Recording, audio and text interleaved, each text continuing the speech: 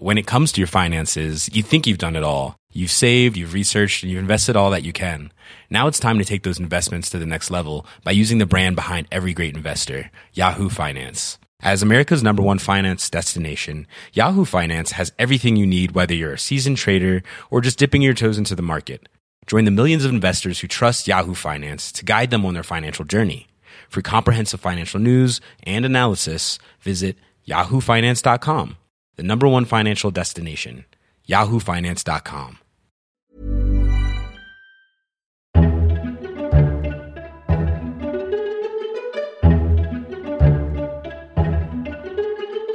Welcome to FT Politics, a weekly discussion on what's happening in Westminster from the Financial Times. I'm Sebastian Payne. In this episode, we'll be discussing the big Brexit debate in the House of Commons and whether the government has recently released legal advice will make any difference at all to proceedings. I'm delighted to be joined by our political editor, George Parker, Whitehall editor, James Blitz, deputy opinion editor, Miranda Green, and columnist, Robert Shrimsley. Thank you all for joining. And if you like this episode of FT Politics, don't forget to subscribe through all those usual channels to receive it every Saturday morning. Or you could even leave us a nice little review on the iTunes podcast store. So the big Brexit debate began this week. Theresa May opened 5 days of back and forth between MPs, which will lead up to the meaningful vote next Tuesday on whether to give the thumbs up or the thumbs down to her deal. And so far, it's looking like a quite resolute thumbs down.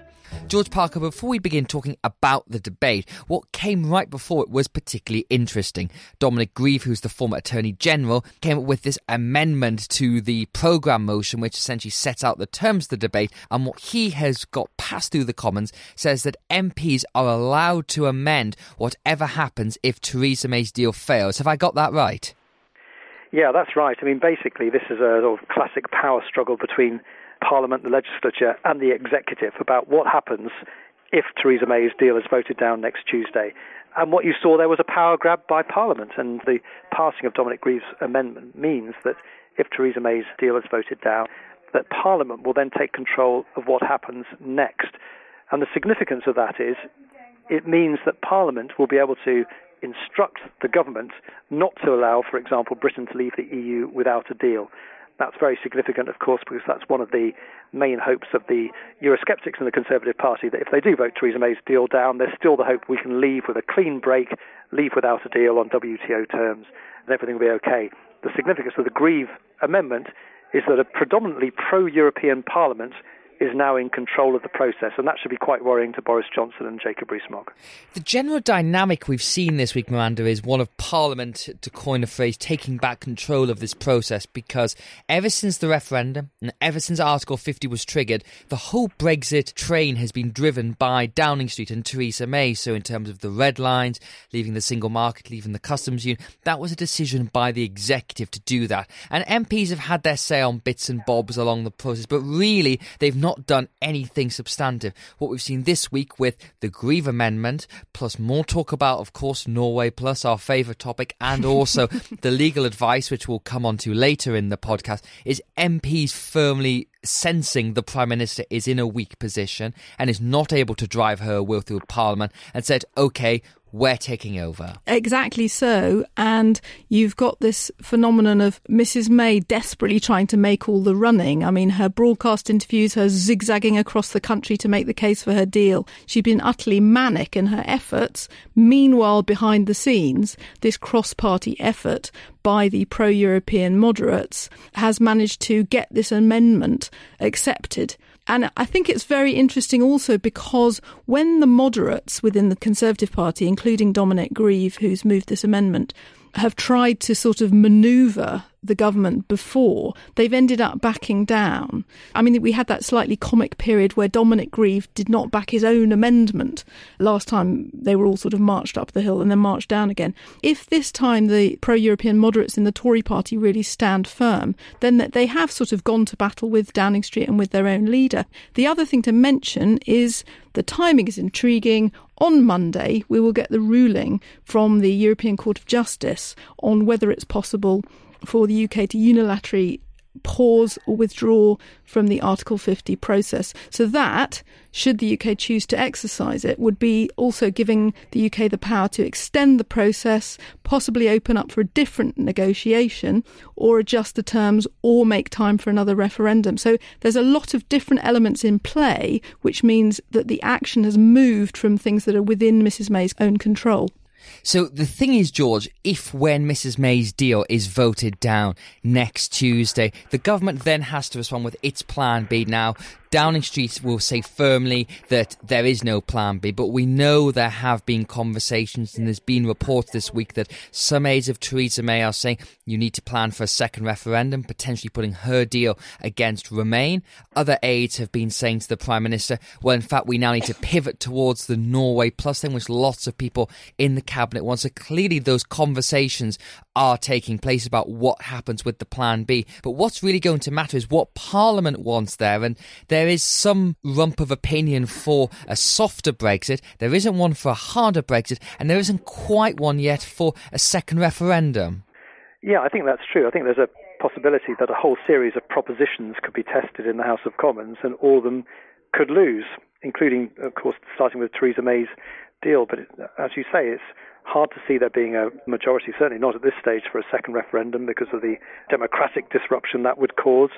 It's hard to see there being a majority for the Norway Plus model because basically that contains many of the elements of Theresa May's deal, with added vassalage and added rule-taking and added financial contributions and free movement of people. And so you could end up with a situation where none of these proposals are actually viable. And then, of course, questions arise about what do you do then? Well, another general election, I suppose, is one possibility, or ultimately, by default, because all other options have been exhausted, maybe we do come back to this question of the second referendum. And all these things have been tested, and the Financial Times and also the Times have had their best efforts at sort of doing flow charts of all the different things that could flow from a defeat for Mrs May. Times one ran to 2 pages. It's a fiendishly complicated set of potential scenarios that play out if she loses.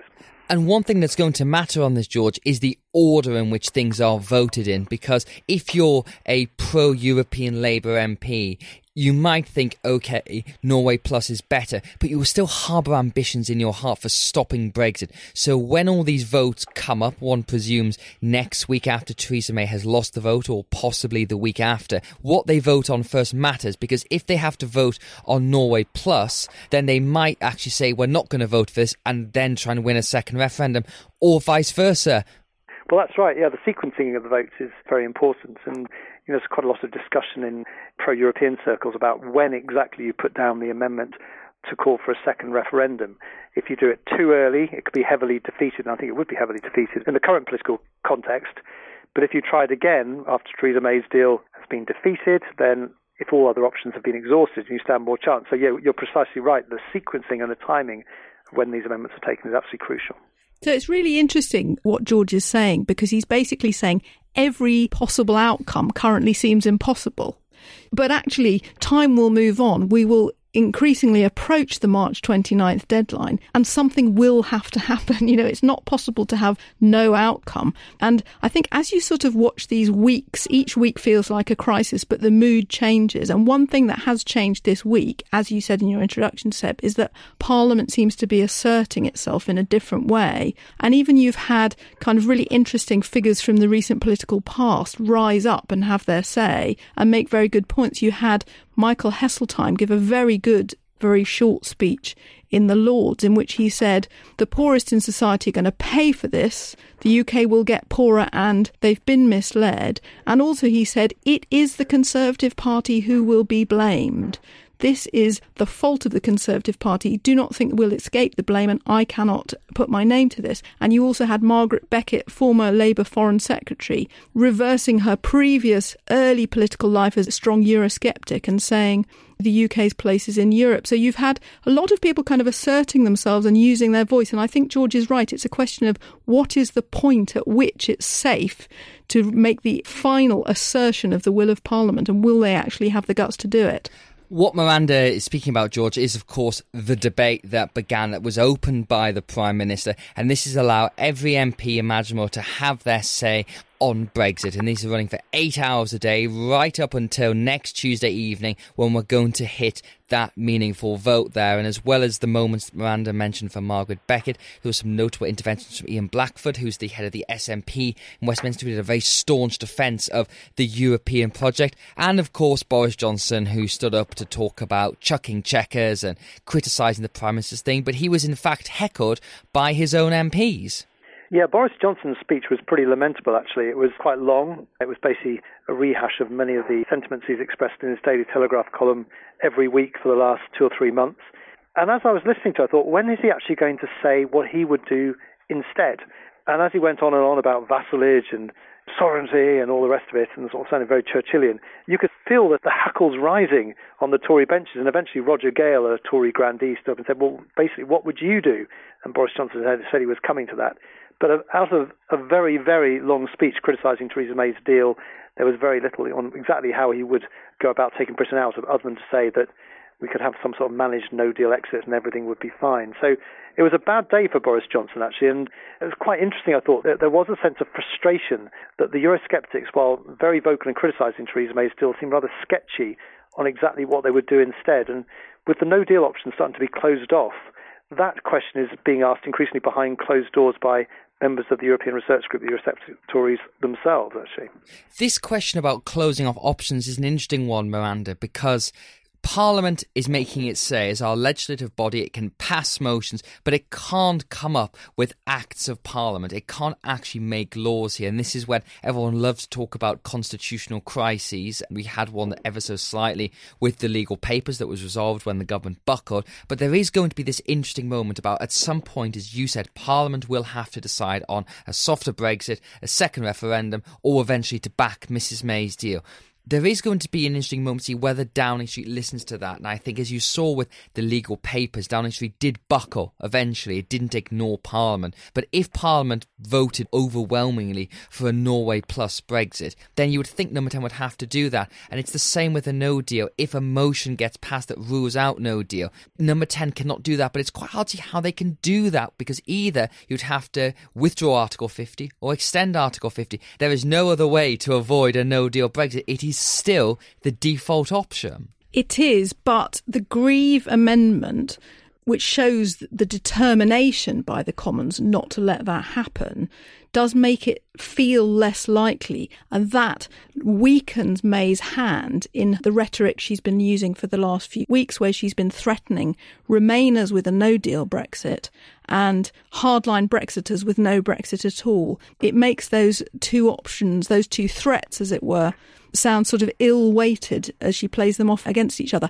Actually, I think those threats have had another unintended consequence for her, which is that when she's said to one group, the Remainers, it's either no deal or no Brexit, they just hear the possibility of no Brexit, and it sort of emboldens them, and also emboldens the emerging we'd quite like a managed no deal outcome on the ERG side, to hear that she's even sort of entertaining that as a possibility. And it brings us back to what we were discussing in the last podcast, actually, which is that how do you create an appetite for a compromise solution when a compromise will actually satisfy neither side of the argument, and whether Parliament can pull that off and make a positive proposal that sways Downing Street to try something else is rather debatable.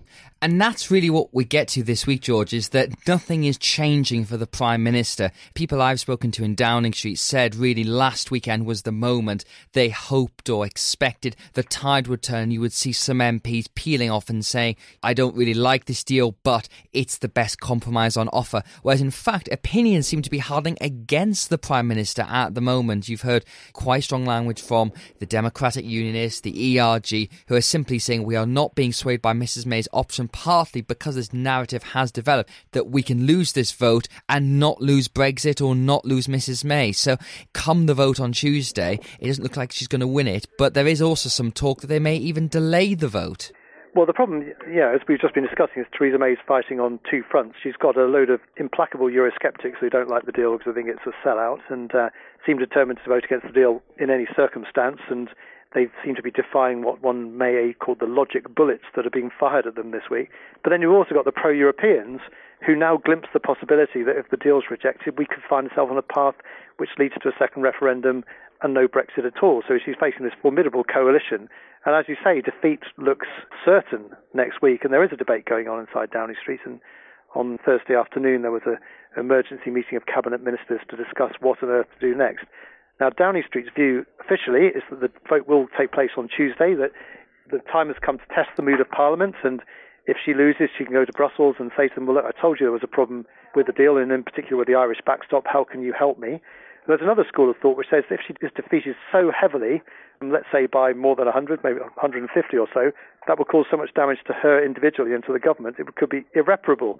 So isn't it better to delay the vote and for Theresa May to go to Brussels first, try and get a better deal in Brussels, and then come back?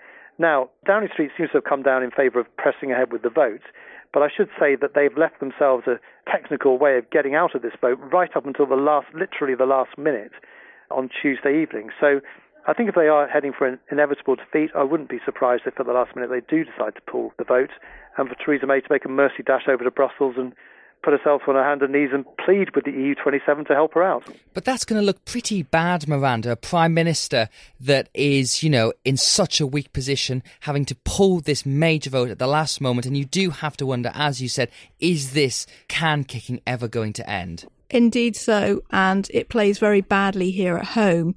May has had an incredible appetite for humiliation and punishment, but you can't help feeling that at some point even she will have had enough.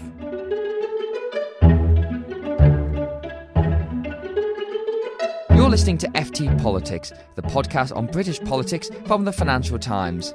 So as well as trying to count the numbers in Parliament, the other big news this week has been about legal advice. MPs have desperately been trying to get the government to release the official verdict on Mrs May's Brexit deal, but the government refused, concerned it would set a worrying precedent for the relationship between confidential advice and the Cabinet. But the House of Commons moved and the advice was released. Plus, we also had an interesting ruling on Article 50 that could have big impact on the Brexit process. So, James Blitz, let's begin with this whole thing about legal advice. So, Geoffrey Cox, who is the very loud and boisterous Attorney General, offered his view on Theresa May's Brexit deal to the Cabinet. This was outlining the pros and the cons and the implications, and of course, a lot of it about that all-crucial backstop. That advice remained in private, as most advice does to the Cabinet.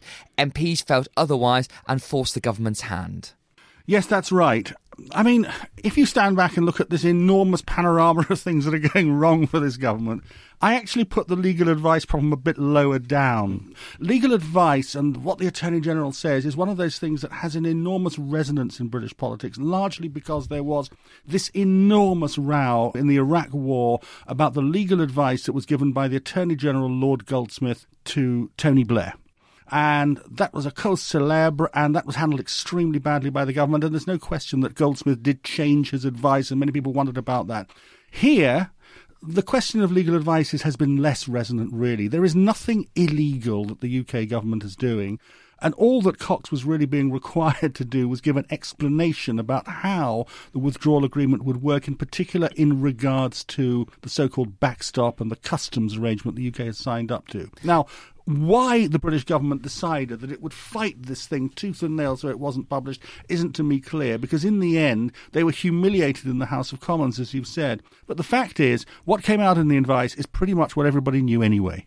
This was really about a stick to hit Theresa May's Brexit deal with, Robert, that opposition MPs from Labour to the DUP to Remainers to the Green Party to the Liberal Democrats, they all wanted this advice out there to try and say to Theresa May, your deal is going to keep us locked in this backstop and we're never going to escape. Yes, that's exactly right. The point is that Theresa May has been trying to elide this issue in her public statements by suggesting it's not quite as terrible or as permanent and it'd be easy to get out of it. And in fact, everybody knows that that is not correct.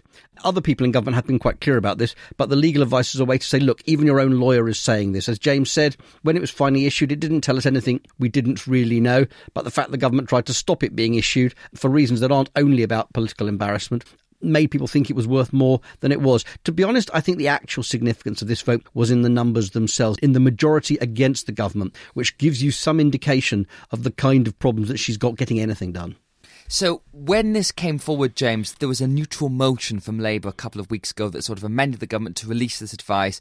The government ignored it, and there was questions whether that would then be in contempt of the House. And Sir Keir Starmer, who is the opposition Brexit secretary and a former director of public prosecutions, he brought forward this motion. It was debated for 3 hours on Tuesday, and the House voted it through, which was quite an extraordinary moment, which means Theresa May's government is the first government in British history to be held in contempt of Parliament. Yes, and in terms of the optics, it's terrible. It is all part of the drama of this moment when this government simply does not seem to be in control of what is happening in the House of Commons. And once Parliament had decided earlier on in this process that the advice had to be published, it was extremely stupid of the government to try and resist that.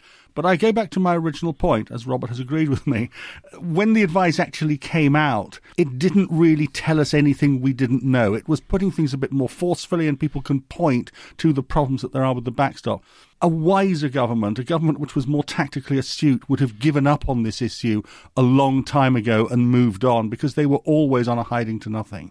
With this actual advice that came out, Robert, as James said, there was not much new in there, but it really did confirm this issue with the blighted backstop, which is something I know you're not a big fan of, but it essentially said that if Mrs May's deal were to get through, it looks very unlikely, but if it were, and we have the transition period, then we hit about July 2020 and there's no comprehensive trade deal in sight, then either you have to continue the implementation period or the backstop will kick in. And if that happens, the legal advice says that we would very much struggle to get out of it. And even if we try to argue that the EU is acting in bad faith in negotiations, which is what a lot of Brexiters think might happen, they would not have much chance to actually take that forward as a real argument to get us out of it. Well, that's right. I mean, that was one thing I think Geoffrey Cox was quite clear about. The good faith principle, which is talked about in the treaty and in the political declaration, is a legal term. And one of the things we've all found out whenever we deal with lawyers is that there is a difference between plain English and legal terminology. And proving bad faith is very, very difficult indeed. And therefore, it is not much of a safeguard. It is not much of a defence to say, oh, we can go to the European Court of Justice and say Europe is not acting in good faith on this matter. You'd have to really prove the most sinister type of plot to show it wasn't the case. So it's just not much of a safeguard. And do you have any sympathy with this argument that Andrea Leadsom, who's the leader of the House of Commons, was making this week, that essentially the precedent set by this could be quite a dangerous one, because the Cabinet receives legal advice on all sorts of matters, particularly on intelligence, security and military matters, and now the Parliament has proven it could get the advice for this particular matter, it could do so again in the future? Yes, I do think it's a dangerous precedent. And step aside from this issue, the idea that private advice can always be demanded just because it's politically expedient to do so. And this was not like the Iraq War case where there's an issue around whether the country was obeying the law. This is about advice and opinion about how things might work out. Important, but not quite the same thing. And I think, although Parliament's always had this right, so there's not a new principle that Parliament can essentially do what it likes, there is a danger to good governance if all advice can always be summoned all of the time, as long as the opposition parties have the numbers to get it, because that will change the way advice is written and given. It will change the way it is minuted. And, you know, we all in our own lives have advice that we get in private. And it's not that it's particularly damning or terrible, but it is private and people behave differently and they're a bit more candid in private than they might be in public. And that's important. I think there is a difference between transparent government and completely see-through government. I very much agree with what you've said. I think one of the worst things that's going on at the moment in Whitehall, in the civil service, is that officials, and we're not here talking about the Attorney General, he's not an official, but in a way he is acting as an official here, as the person giving Cabinet legal advice. Officials need to be able to give that advice without let or hindrance, without the risk of something coming out. And it's because now there is this increasing sense, it happened as a result of the inquiry into the Iraq War, because there is the sense that everything that is said to ministers is going to somehow come out and be minuted, that people are unwilling to actually speak frankly about what they really think. And I think it's the difference. It's a piece of journalism. You see things described as secret all the time, secret documents. In fact, they're not secret, they're just private. There is a difference between things being done in secret and things being done in private. I remember, I think it was a former UN Attorney General saying that the best way to work was open negotiations but conducted in private. So everyone knows what you're doing, but the minutiae of this has to be able to take place behind closed doors sometimes. Now, the other legal thing that was interesting this week, James, is this long-running case about withdrawing Article 50, because the UK put its letter into the EU in March 2017 to begin the withdrawal process. But there's been a lot of questions about how and when that could be revoked. Now, we obviously had the Gina Miller case, which was about triggering Article 50 in the first place, which went to the UK Supreme Court. That was ruled that it had to be, and Parliament voted. Hundreds of MPs voted to trigger Article 50. But there's pro-EU campaigners have been really harbouring this idea that Article 50 could be withdrawn or it could be paused or what have you. And grassroots campaigners have been taking this to the highest levels, and the Advocate General of the ECJ ruled this week that it could be unilaterally withdrawn. So say Mrs May's deal doesn't go through, say Parliament decides to halt a no-deal Brexit, then the UK could say we're withdrawing Article 50 and that would be accepted by EU law. That could have very significant consequences. Well, it could, and there's no question that for those people who've campaigned for this does change the optics a bit. I'm still pretty doubtful, to be honest, whether it changes things that much. I mean, we're assuming that Mrs May's deal is going to be voted down, and I think in the next 3 months, the key question is what is going to replace that? That is the key issue before the House of Commons. And in my view, the May deal is not definitively voted down until something comes along to replace it, either a second referendum, the Norway Plus option, or manage no deal, one of those three. And that's what we have to wait to see. Now, if none of those happen, then I suppose we could drift towards no deal. That is a possibility. And then Parliament might turn around and say, well, look, we want to somehow stop the clock on Article 50. But I still don't understand what the mechanics would be in terms of how that relates to the EU. I mean, it would be easier for the UK now to say we want to stop, have a serious reconsideration on a completely new path. But I don't think we can use this judgment by the Advocate General, if it is confirmed, just to say, well, we'll stop for a bit and come back in a short period of time. I don't think that's going to be allowed. In fact, the advice recommendation is very clear on that. What it can't be used is to stop the clock and start again. It has to be a clear and demonstrably genuine desire to reverse position and stay in the European Union. The recommendation was quite clear on that point. I think the other point, which I think James was clearly touching on, is that there is a difference between what is legally possible and what is politically possible. So even if this ruling is confirmed next week, it doesn't mean that Parliament could simply just do it, because although it would have the legal right to force this issue, I think politically it is impossible, having put the issue to a referendum in the first place, to take it off the table without using a referendum. So I don't think any politicians would feel comfortable just reversing Brexit without going back to the people. But it is a key argument for Remain campaigners and the People's Vote campaign, because when this ruling comes through on Monday, very handy timing, the day before the meaningful vote, they can say, we now have a clear legal ruling. If Parliament or the people of the UK want to withdraw Article 50, we can do it. We can stop Brexit.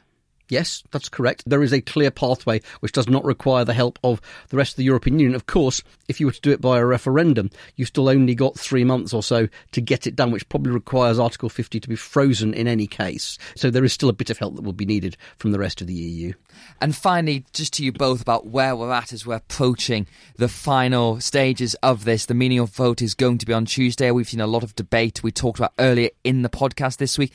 The working assumption in Westminster is that at the time of recording, the vote is still going ahead and that Mrs May is going to lose that vote. What do you expect to sort of see next week as the events pan out, James? I don't think the vote can be pulled. I think there's a lot of discussion about it. This is an instinct. It's not necessarily based on what people are saying, but I don't see how it can be pulled. You can pull a vote for one of two reasons, either because you are going to put something substantially different down in terms of the deal, and that isn't going to happen, or alternatively, because you've got lots of time on your hands and you can come back to this in, say, 4 or 5 months. But you don't have that either, because the clock is now ticking so close to the point where real decisions have to be made. So my view is she will go ahead.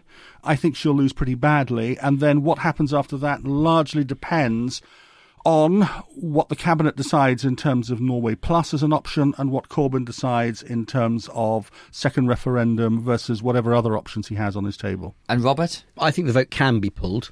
And although I'm not certain it will be, I think there's a decent chance that it will be, because if you are a government, you do not let your Prime Minister get beaten by 100 votes on an issue of major significance, let alone minor significance. I think that if they are still looking down the barrel of a really massive defeat on Monday night, they will be very, very tempted to pull the vote and find an excuse, like the Prime Minister's going back to Brussels to see what else she can get.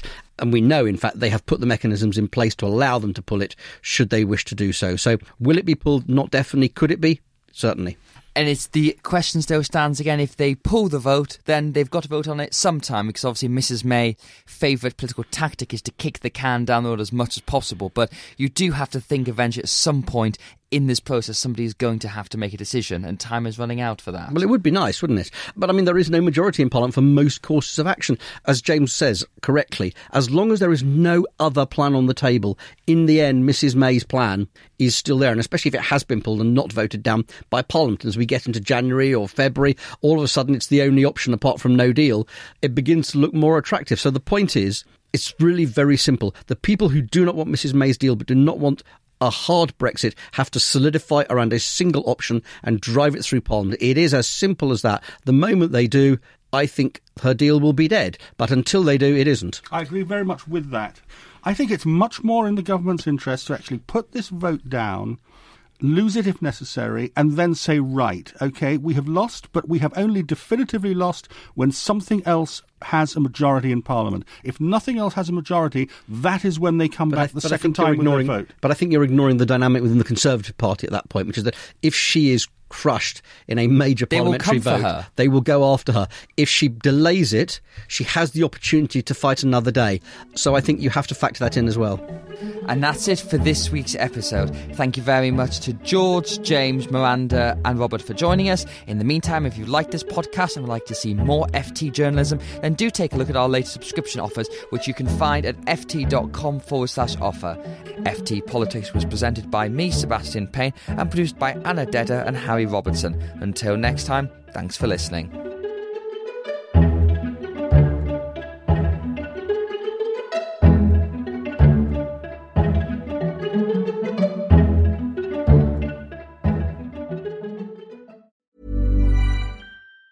Even on a budget, quality is non-negotiable. That's why Quince is the place to score high-end essentials at 50 to 80% less than similar brands. Get your hands on buttery soft cashmere sweaters from just $60, Italian leather jackets, and so much more. And the best part about Quince, they exclusively partner with factories committed to safe, ethical, and responsible manufacturing. Elevate your style without the elevated price tag with Quince. Go to quince.com/upgrade for free shipping and 365-day returns. When it comes to your finances, you think you've done it all. You've saved, you've researched, and you've invested all that you can. Now it's time to take those investments to the next level by using the brand behind every great investor, Yahoo Finance. As America's #1 finance destination, Yahoo Finance has everything you need, whether you're a seasoned trader or just dipping your toes into the market. Join the millions of investors who trust Yahoo Finance to guide them on their financial journey. For comprehensive financial news and analysis, visit yahoofinance.com. The #1 financial destination, yahoofinance.com.